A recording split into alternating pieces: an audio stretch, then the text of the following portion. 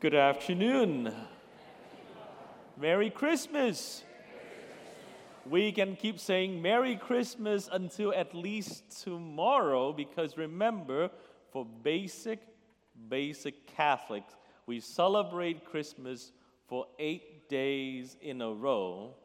But if you want to be extra good Catholic, you know that you celebrate Christmas until the Feast of the Epiphany, which is next Sunday, and you be ultra Catholic if you keep your Christmas decoration until the Feast of the Presentation of the Lord, which is on February the 2nd.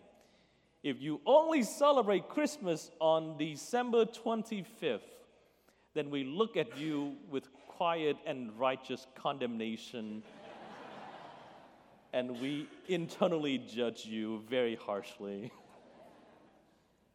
My friends, within the octave of Christmas, though, we celebrate a very special feast for our parish community. We celebrate the feast of the Holy Family of Jesus, Mary, and Joseph. We celebrate our patrons, and I dare say, our inspiration. Now, let's make sure that we understand the word inspiration in the proper sense. There's no doubt that the family of Jesus, Mary, and Joseph was holy. But let's not confuse being holy with being perfect. It is true that our Lord was perfectly God and perfectly man. It is also true that his mother Mary, because she was a unique vessel prepared by God for his son to enter into the world, was preserved from the stain of sins.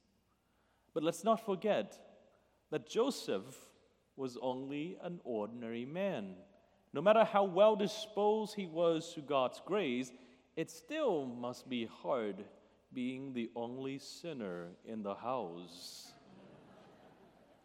And let's suppose that the love within this family was as perfect as it was possible to be. Let's not forget either that they did not have a perfect life. In fact, it was filled with so many ups and downs, pains and sorrows, hardships, twists and turns. Yet in spite of all of those dramas, they remain resolutely faithful to God. And that's the example that the Holy Family showed you and me, that a family does not need to be perfect. That a household doesn't need to be spotlessly in order. No, it just needs to be a domestic church, faithful to God, regardless of life's circumstances. And that is an example that I know so many of you aspire to follow, and for that I am grateful. Thank you for looking after your domestic churches. Thank you for trying to be faithful to God by focusing on family values and a constant pursuit of holiness. In light of today's celebration, I'd like to share with you some reflection on modern parenting. This should be interesting. It goes without saying, these days, raising children come with unprecedented challenges. It is difficult enough to navigate through all the needs and the struggles of each child, especially when they don't come with a manual, right? You just sort of wing it as you go. But then we live in a society that is quite hostile to many values that we want our children to know and to have. And so with that in mind, and with your kind permission, I'm going to share with you some personal thoughts. And they are personal thoughts, so just consider that as me musing out loud. After all, I don't claim to be an expert in family keeping and in raising children.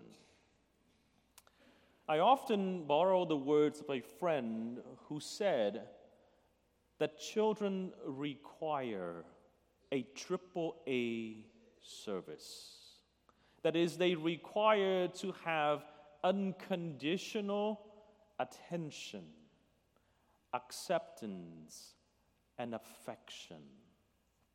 And indeed, for the good of their development, children need to have attention, acceptance, and affection from their family. And that is a fundamental truth that I've repeated in all of my priestly and teaching assignments. Why? Because I've seen enough of the damaging consequences when children are deprived of these basic needs.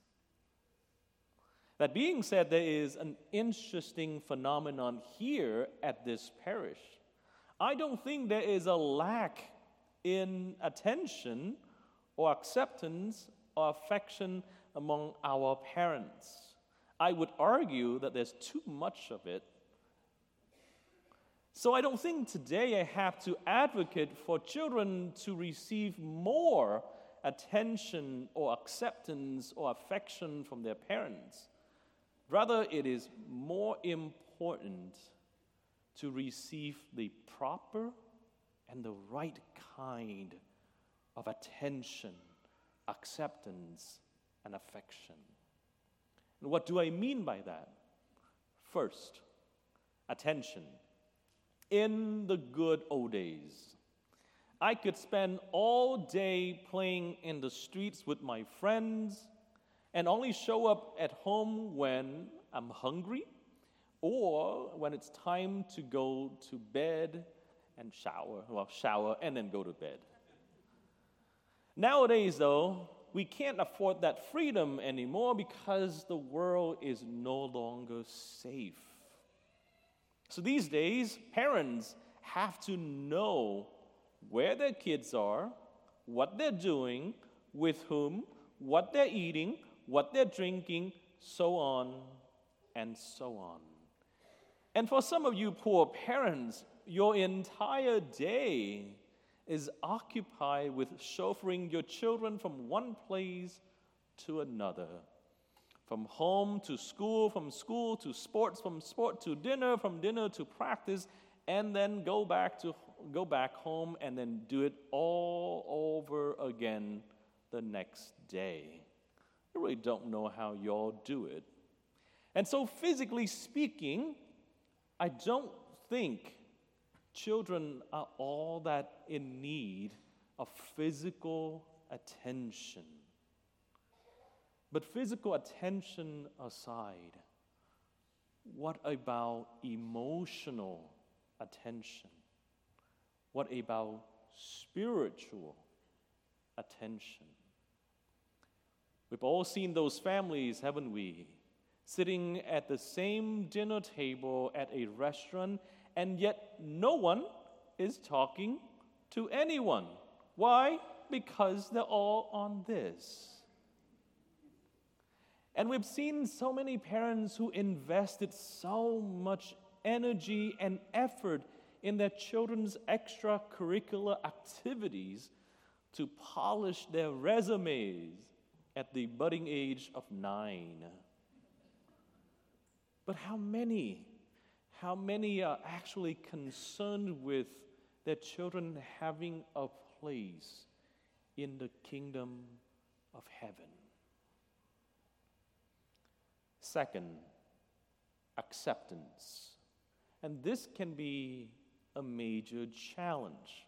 Why? Because every child is different.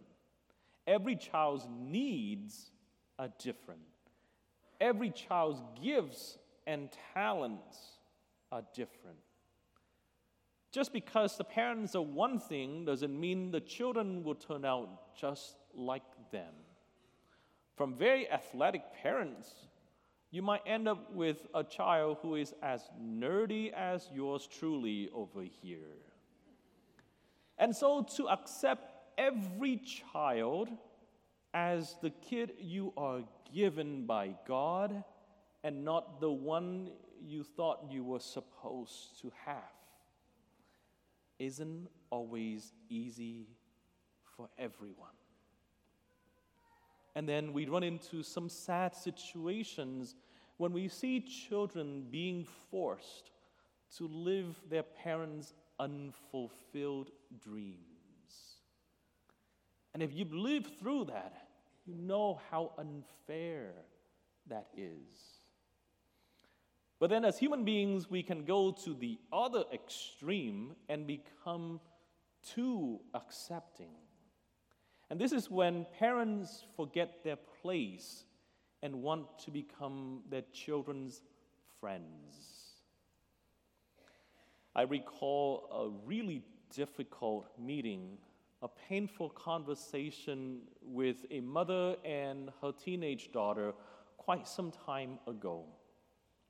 This mother had allowed her 13-year-old daughter to take hormone-suppressing medications. Why? Because the daughter demanded it. And that completely boggled my mind. Because at that age, we don't allow them to smoke, to drink, to drive, because we know that it's not safe for them. And yet we are okay with them doing something that would internally and permanently alter their bodies. When they become responsible adults, they can make whatever decisions they want. But at that age, parents need to be parents, not friends. And finally, affection. Love by nature is giving. Love by nature is concerned with the good of the other person. And I bet you, and I don't doubt it for 1 minute, that all of you who are parents here, you would give up your life for your kids in a heartbeat if it were necessary. And because we believe that we need to give them everything they need for them to be happy, we can also mistakenly think that they must have everything in order to be happy, even if that is beyond our means.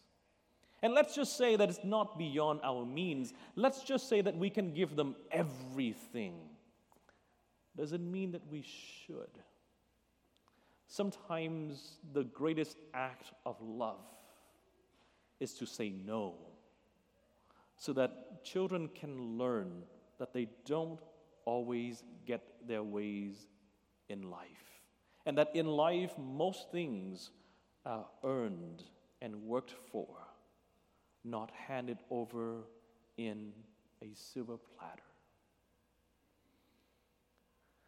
I've spoken long enough, and perhaps not all of you would agree with what I've shared thus far, and that's okay.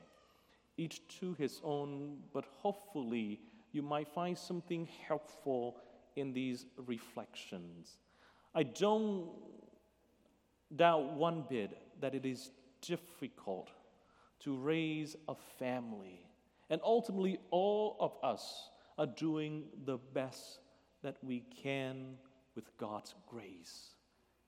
And so may God continue to supply you with the graces that you need to be the people who take care of a domestic church entrusted to you.